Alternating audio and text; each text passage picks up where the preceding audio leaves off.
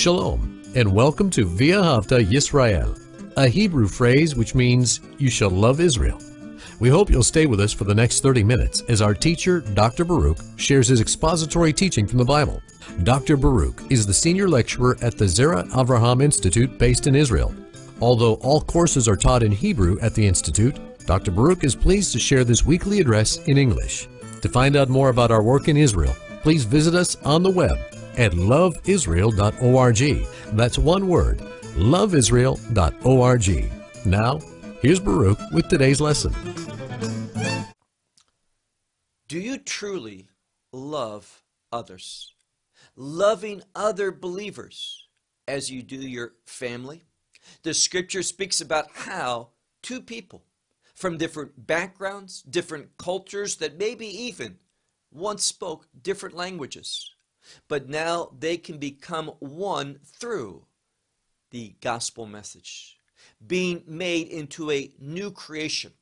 The Bible speaks how God is building up a temple, not a temple made of physical things, but rather a temple of people who He is fitting together, that we might come together as one manifestation of the people of God in this world, setting aside those things that the world uses to divide, to separate, to speak about differences, that we can be one people in truth through that anointing and the leadership of the Holy Spirit.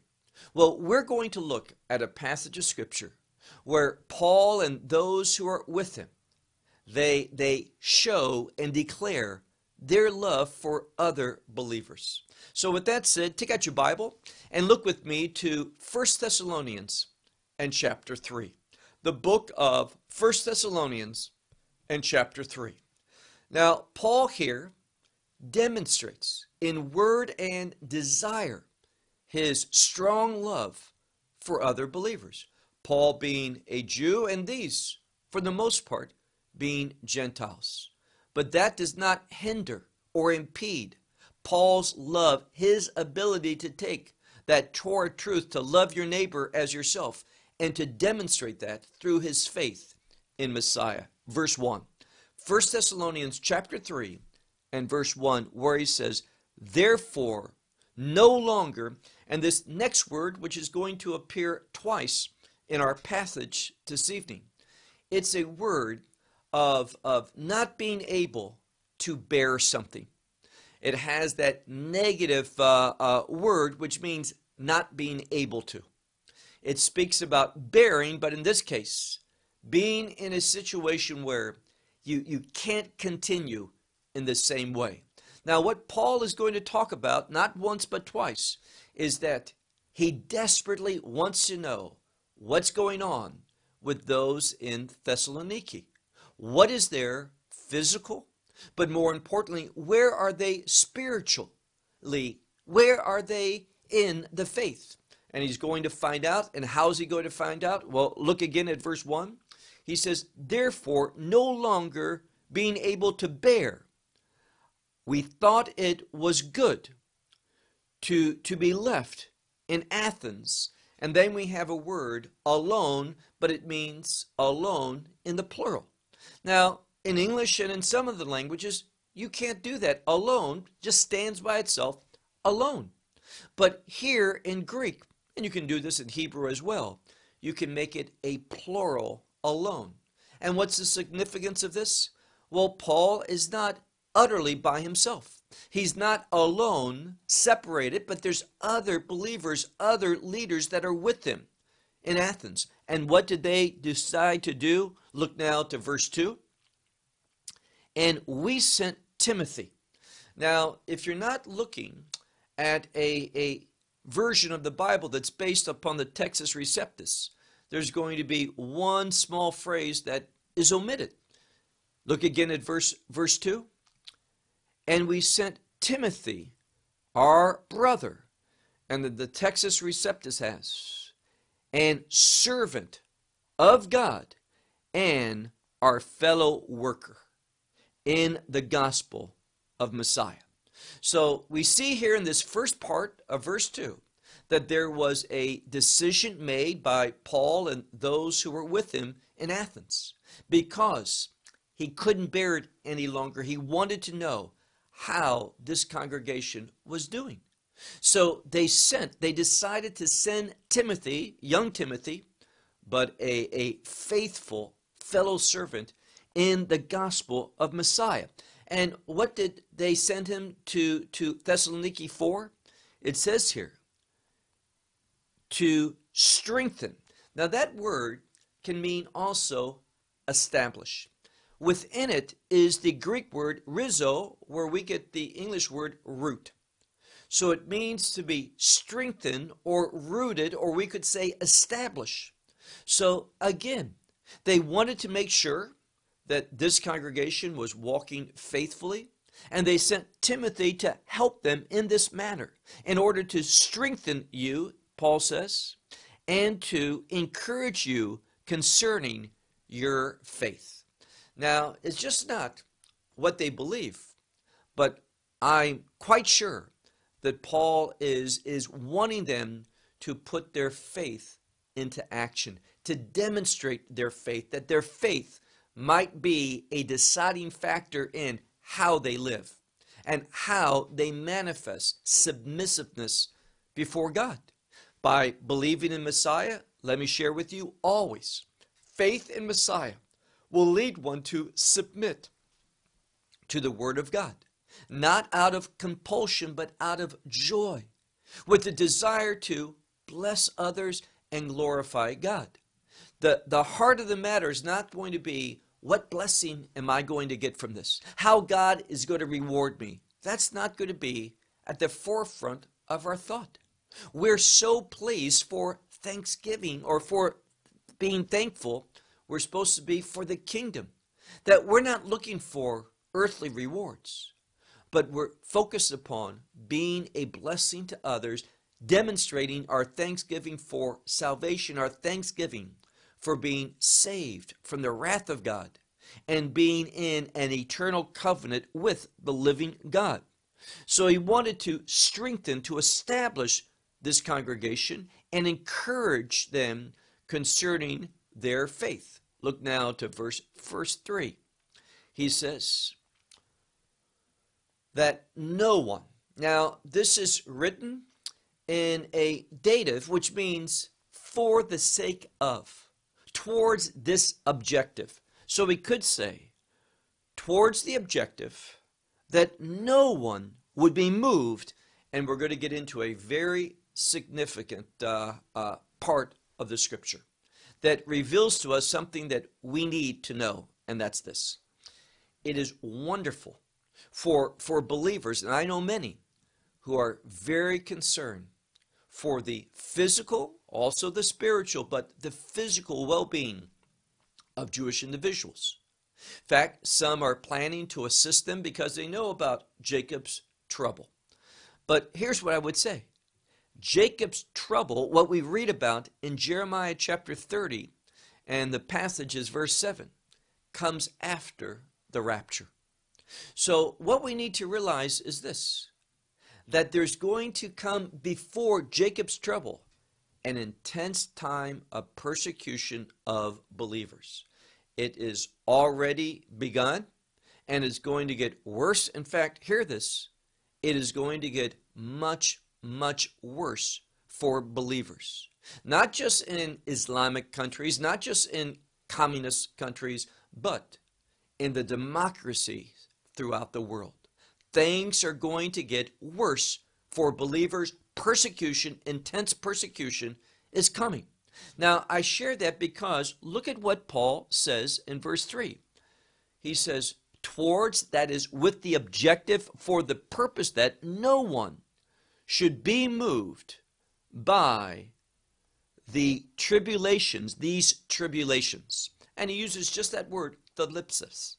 Now, tribulation is a very heavy word theologically, especially when dealing with the end times. And therefore, because of that, and because people want to say, well, the rapture is before the tribulation period, before those last 7 years, they try not to deal with passages such as this, and instead of using that same word thalipsis, which means tribulation, they change it to different adjectives, different words to conceal that. But it literally is the same word.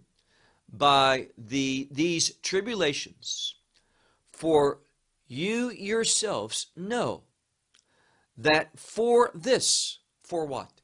For tribulation, for suffering, for persecution. And notice how this verse ends. It says, you, the word means to position, or literally, the best way to understand this word is to lay something in a location. Now, some, and I don't disagree with this, but some will say destined, meaning this. God has destined, meaning he has purpose, he has planned. This is part of what God says must happen. And that is that we are placed in, and it's in the plural, in tribulations. We are going to go through, and sometimes tribulation, or the word in general, a word in the plural speaks about abundant or massive in large number and quantity. And that's what he's saying here. You need to realize that believers are destined to tribulation, intense and abundant tribulation. That's what we've been set for. We've been positioned for that. Now verse 4. For also when with you we were. So Paul says, he's writing to the Thessalonians, and he says, basically, you remember that when we were with you, that he did something, that we spoke previously. We told you before that, and it uses a word about in the future, and in the future that there was going to be tribulation, that there was a future coming, and he puts it in the first person plural, we. So there is a future for us that speaks about coming tribulation. Now, Paul, led by the Spirit, much closer than any of us to the mind of God, one who received so much inspiration, wrote so much of the new covenant. But Paul, he was sensitive to the things of God, and he thought perhaps this fulfillment of everything might happen in his lifetime. Everyone, and I want to say that again, everyone should live with the thought, we might see the end. We need to be ready for that, prepared for that. And that's why Paul was teaching the Thessalonians about this coming time of tribulation that would be for us, meaning for believers. Now look, if you would, at the end of verse 4 where it says, just as also has happened unto us. Meaning this, you know what has happened also to us. They were suffering, they were going through persecution. So he says, we told you it's going to get bad.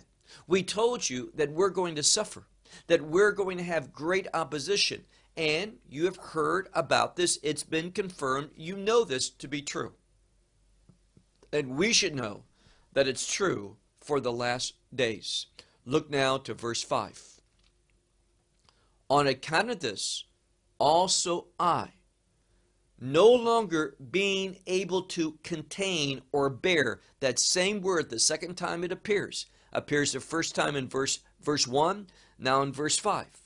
And he says, on account of this, he says, we're suffering, we're being persecuted, there's great opposition against us. And this is called for all believers. So Paul says, I couldn't take it anymore. I wanted to know how this congregation was doing, what their spiritual condition was, how they were living out and demonstrating their faith. So he says, on account of this, also I no longer could bear. So what did he do? He's commenting about what he did in verse 1. He says, I sent for to know, that's literally what it says, for the purpose of knowing, he says, your faith. Now, they had testified. They had made a proclamation. They were a congregation of believers. So what's Paul saying? I want to know your faith. He wants to go and hear a report about their belief, have it written down what they believe? No. What he was talking about is your faith and what we could understand it better as in practice. How was their faith holding up in action, in deed, in light of this growing opposition to the gospel message? That's what Paul was wanting to know. And he goes on to say, lest the one who tempts or tries.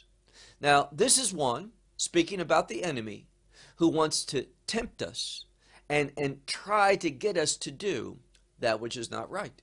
Another way that we can think of that is by seducing. It's tempting with evil. So he says, lest the tempter, having tempt you, and if this was a case that they were falling victim to that, he says, and for vanity our labor should be.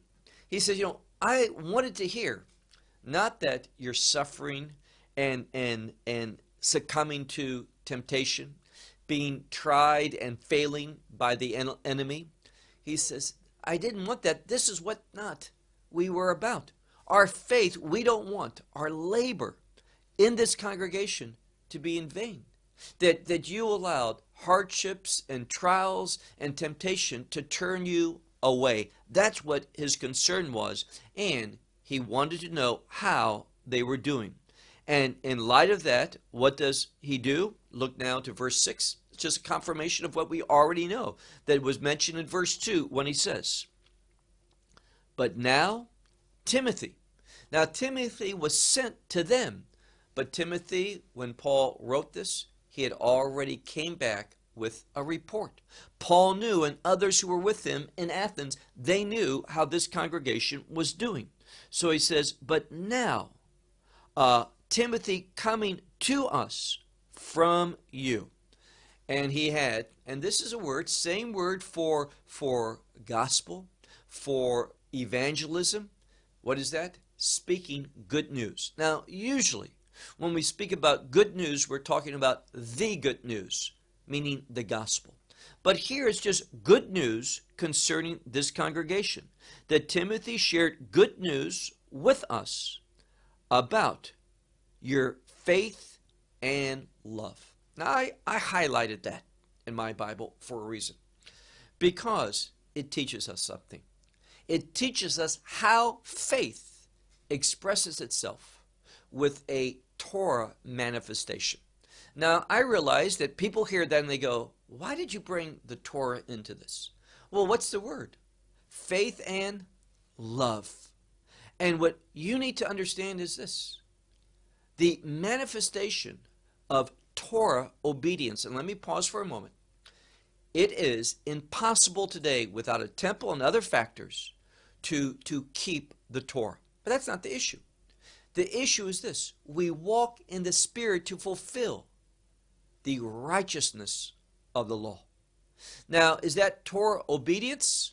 No. What it is taking Torah truth, what the Word of God tells us, instructs us, commands us, and implementing it in your life by means of the Holy Spirit. Fulfilling the spirit of the law, not the letter of the law, because that's an impossibility in the time allotment that we're in now without a temple and other factors. But the truth of the Torah and the message of the Torah, and what is the message of the Torah? We can answer that question with one word, and I hope you know it: love.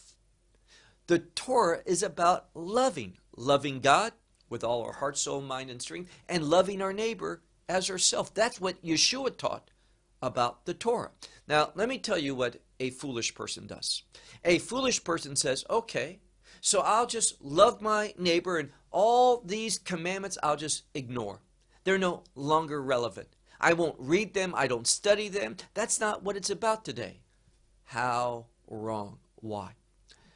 It's only when you deal with all of God's revelation, all of these Torah commandments from the law of Moses, that we can get a vision having a proper perspective for what truly is my obligation. Because a lot of people say, oh, I love my neighbor, but they're not doing what the Torah says in regard to how one loves, what the requirements are. Don't be foolish and think, I'll make that decision about what loving is. No, you can't. You have to follow the instructions of God. And the Holy Spirit will lead you. I know this. He will lead you in taking a commandment and how to apply it to your life in order that you demonstrate the righteousness of God and share that righteousness by being a blessing to others that will manifest God's glory. In the book of Philippians in chapter 4, Paul speaks and he says, whatever is good, whatever is pure, whatever is praiseworthy, whatever is virtuous. And here again, what people do is they sit back and they go, well, what do I think is virtuous? What do I think is good? What do I think is pure? Do not do that. You have to look at the Word of God for what is good, what is pure, what is virtuous. We always submit to Scripture. So it is a great exercise to look at these Torah commandments and to struggle in prayer, struggle with the Spirit's leadership on how you exemplify, demonstrate, put that into practice. That's what Paul is telling us. That's what faith does. It manifests itself with a Torah love. Verse 6, the second part. Also that you have a good remembrance of us always, desiring to see us. Now, Paul, he loved this congregation. He was concerned about this congregation. He sent Timothy to inquire, how are they doing in their faith? Are they walking in love? Are they manifesting the faith of Messiah by walking and expressing a Torah-obedient love? That's what he's saying here. And likewise, he says, I want you to know, we want to see you, and we hope that you have a good memory of us always. That he says that you desire, this is a strong word, maybe yearn would be better, that you yearn to see us, just as also we you. Now, one of the things we can take away from this is that there's unity, there's consistency. Paul says, you know what? I really want to see this congregation. And he's hoping that this congregation really wants to see him and the other apostles. That they are, hear this, that they are like-minded and a like character. That's what Paul is saying here. And he wants them to not only have the same mind, the same character, but that they manifest their faith by expressing a love, a biblically based love. Now, it's not by accident that that word for love is the Greek word which speaks about a sacrificial love, a love that denies oneself. And we see here that Messiah himself expressed that upon the cross. And that's why we see that Messiah said over and over and over and over and over, according to the Scriptures, in order that the word, the Scriptures, might be fulfilled. So Messiah, he displayed the righteousness of God, which was imputed to us. Now through faith that the law of God is written upon our heart. Why? Why would it be written upon our heart? In order that we might think according to it and demonstrate the righteousness of God by walking in love and doing the things. Again, are we saved by what we do? No, we are not. Therefore, the conclusion is what we do is not important to God. That's a false statement. That's heresy. Just look at the book of Revelation to those 7 congregations in Asia Minor. He says over and over and over, I know your works, your deeds. And Messiah says, I'm coming again to render to every man according to his works. This is what the Scripture says. It's not about being saved, but it's how saved people are called to demonstrate their faith. This is the teaching of the Apostle Paul. So he writes here, look now if we could to verse 7. On account of this, we comfort This is a word of encouragement, a word of comfort. He says, on account of this, brethren, we comfort concerning you. Now, he wants to comfort them, but he's also saying we are comforted concerning you or about you. In all affliction, and this is the same word for tribulation, thalipsis. In all tribulation and distress, our distress, on account of your faith. Now, what he's saying is this. We are encouraged in the midst of tribulation and distressful things, affliction and tribulation. In the midst of this, we are comforted concerning you. We could understand that in the practical sense from you. Why? Because of their faith. Paul says, we're going through a lot, but it's all worthwhile. We're glad. Why? Because of the outcome. We are suffering for sharing this truth. We're being persecuted. It's going to get worse. But he says it's okay because we see the fruit of our labor. So he says we're encouraged because of your faith, that they're walking in love. They're doing what a believer is called to do. That's what he's saying in this passage. Now look at verse 8. Because now we live since you are standing in the Lord. Now I like this. Don't put a doubt. It does not make sense because we already know the report. They received a good report from Timothy that he gave to Paul and others. So this congregation, they had a good report. They were doing well. They were walking in faith, expressing love. And Paul says this, comfort us. And now we're alive. We are encouraged. We are invigorated is what he's saying here. We are alive since, not if, but since you have stood or been established in the Lord. Verse 9. Now, again, it's not in question because we're going to see what's Paul going to do now. Having received this good report, he's going to praise God. He's going to give thanks to God for these people's faithfulness. He's encouraged because there's a fruit. His work, among others, was not in vain. It was producing good results. Look at verse 9. He says, for what thanksgiving we are able to give to God concerning you. Now, that word what is speaking about a certain type of thanksgiving. And the implication is a great thanksgiving, one that is sincere, one that is abundant, one that's just bubbling up within them. They are that happy. So he says, what a thanksgiving we are able to give God concerning you upon all the joy which we rejoice on account of you. So Paul says we're able to give thanks. We are rejoicing with a great joy. Why? He says, on account of you, and we're doing this before our God. Verse 10.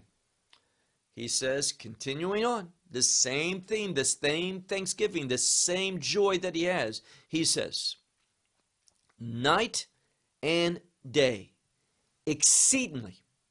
Now, this is a phrase, if we look at it, it's a word which means beyond and from abundance. So it's from abundance and even beyond. That's why we translate it exceedingly. He said, night and day, exceedingly desiring to see you, and he means here to see you in the face. Why?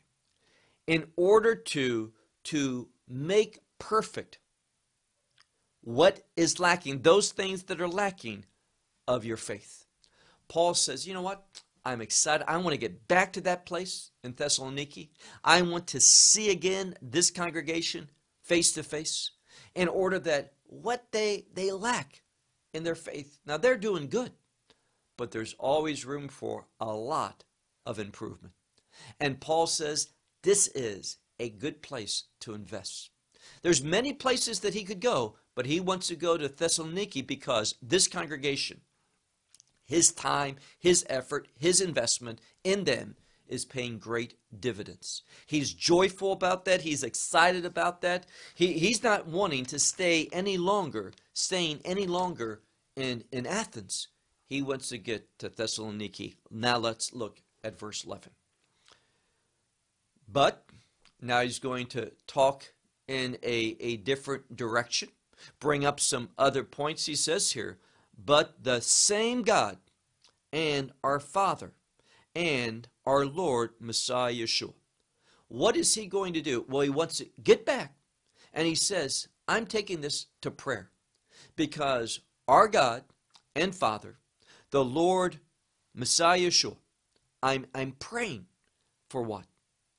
For him to make straight our way unto you. So now he's saying, I want to get there. And God, in the name of God our Father and his Son, our Lord Messiah Yeshua, I'm praying for him to make straight. Another way you could translate that, direct. Make straight or set in order. All these are proper for understanding this. Make straight, set in order, direct our way unto you. Now verse 12. And the Lord, it says here, he will do something. He will give increase and abundance to your love for one another and for all. He's confident. He says, I want to come to you. I want to minister, to teach you more, to bring you deeper into the understanding of the truths of God. And where is that going to manifest itself? In a greater Torah observance. Not according to the letter of the law, but the spirit of law, that they might walk in righteousness. Now, why do I say that? Because he quotes a foundational Torah commandment, and that is love one another. Love one another, meaning those within the congregation. And then he says, and love all. In other words, their faith is going to be strengthened. And the outcome of that is that love is going to be manifested. And that's the primary characteristic of the Torah according to the teachings of Messiah. When he was asked, what's the greatest commandment? Love the Lord your God with all your heart, soul, mind, and strength, and your neighbor as yourself. This is what Paul is speaking about. Loving our neighbor, and we do that because we love God first. Now we come to the last verse 13, but let me simply conclude verse 12 where he says, just as also we, you, meaning we had that love for you. We're expressing that same manifestation of God's will. Now, verse 13. Now, verse 13, the context, and the why I said going back to verse 11, there's a change, is because here, he's no longer inquiring, he's no longer hearing, he's no longer giving thanks, he's no longer pronouncing what his objectives are. He's focusing now in one thing. He's focusing on victory. Now, when we look at this passage, there's a debate. What does it have to speak to? Because we need to know something. And this is going to be even more important when we get into chapter 4 and the second part of chapter 4. When we deal with our blessed hope, that rapture. So the question is this. At the end of verse 13, what are we talking about? Are we talking about the rapture or the second coming? They are not, hear this, they are not the same event. Because if we look at some things, and we're going to look at one thing that proves they are not the same thing. When we're speaking about the rapture, which happens before the wrath of God begins, we know that we are going to be, as Paul says in 2 Thessalonians, we are going to be gathered unto him. Where? In the heaven. Not for him coming immediately. He's not gathering us up to bring us back immediately. That's not what's happening. He's gathering us up so that we can be with him in the heaven. When? Well, after us being gathered up, what is the next main event? The outpouring of God's wrath. We are not removed from the earth to be immediately placed back so that we can experience and be present for the wrath of God. We will not be in this world for the wrath of God. That's what we're going to learn, not in the 4th chapter, but the 5th chapter, in verse 9 of this first epistle to the Thessalonians. So here we're going to see, and I'll prove it to you, that we're speaking about the second coming. Why? Well, the blessed hope is wonderful. The blessed hope does indeed, I'm speaking about the rapture, does involve victory. It gives us new life and eternal life in a new body. And that body is a kingdom body which will be for eternity. But we need to know something. At the time of the rapture, the kingdom has not been established. It won't be until the second coming when Messiah will establish that kingdom, that first stage, and the capital will be Jerusalem. And all of that speaks of victory. There is an inherent relationship between kingdom and victory. The kingdom being established, it is a outgrowth of the victory. So notice what he says, one last verse, and we'll be done, where he says, for your strengthening. This is that same word that has root in it, for you to be established, for you to be placed in a position where you can thrive, where you can grow, where you can be strong. So he says, all of this, what Paul's about, is strengthening believers. In this context, the ones in Thessaloniki. He says, for your strengthening, and notice what he says, of the heart. A heart that is without blemish, without flaw, and in holiness. How? Before God and our Father. When? He says, in the coming of our Lord Messiah Yeshua. Now, if it ended there, we would be uncertain. But because it says, with all the saints, all of his saints. So when he's coming, he's saying, this is the time that Messiah comes with all the saints. Now, I realize that the term saints can be used for angels, but this is not the context. There has not been any mention of angels. It is ridiculous. Many people want to bring that in, but this is not what he's saying. Because he's saying everything's the subject is this group. He's using the Thessalonians in order to, should say the Thessalonians, in order to give an illustration what all believers are going to experience. And that is, and it's not a wish, it is a proclamation that we are going to have our hearts established. We're going to be strengthened by God. And our hearts are going to be before God. We are going to be blameless, and we're going to be found in holiness. And that is going to be manifested, that victory is going to be manifested. When? It's going to be manifested to this world at the second coming. When Messiah returns, and we, the saints, are coming with him. He's coming for that last blow that defeats the enemy, all the enemy, in order to establish his kingdom. And I'm speaking about the millennial kingdom. So if you're a believer, you are going to take part in the second coming. That's why we never have to be concerned about being ready for the second coming. We need to be ready for the rapture. But the second coming, God is going to establish us. We're going to be in that new body. We're going to be in perfection. And we're going to come with Messiah. And we're coming to Jerusalem. because Jerusalem is still important to God. Don't believe the false teachers. The land, the city of Jerusalem, the land of Israel, all of that is of the paramount importance to God the Father in his last day plans to set up that kingdom from Jerusalem, that 1,000-year reign that will end. Satan will be released. He will be defeated with those who are deceived by him, and then, only then, after fire comes down from heaven and purifies this place, we're going to see something. It's going to be transformed into a new reality, and that is the new Jerusalem.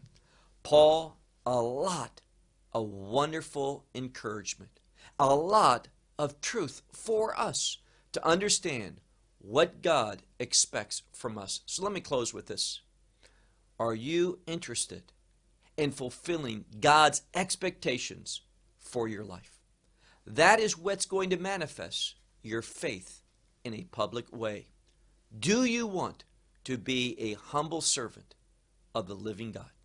I'll close with that. Until next time, shalom from Israel. Well, we hope you will benefit from today's message and share it with others. Please plan to join us each week at this time and on this channel for our broadcast of loveisrael.org. Again, to find out more about us, please visit our website, loveisrael.org. There you will find articles and numerous other lectures by Baruch. These teachings are in video form. You may download them or watch them in streaming video. Until next week, may the Lord bless you in our Messiah Yeshua, that is Jesus, as you walk with him. Shalom from Israel.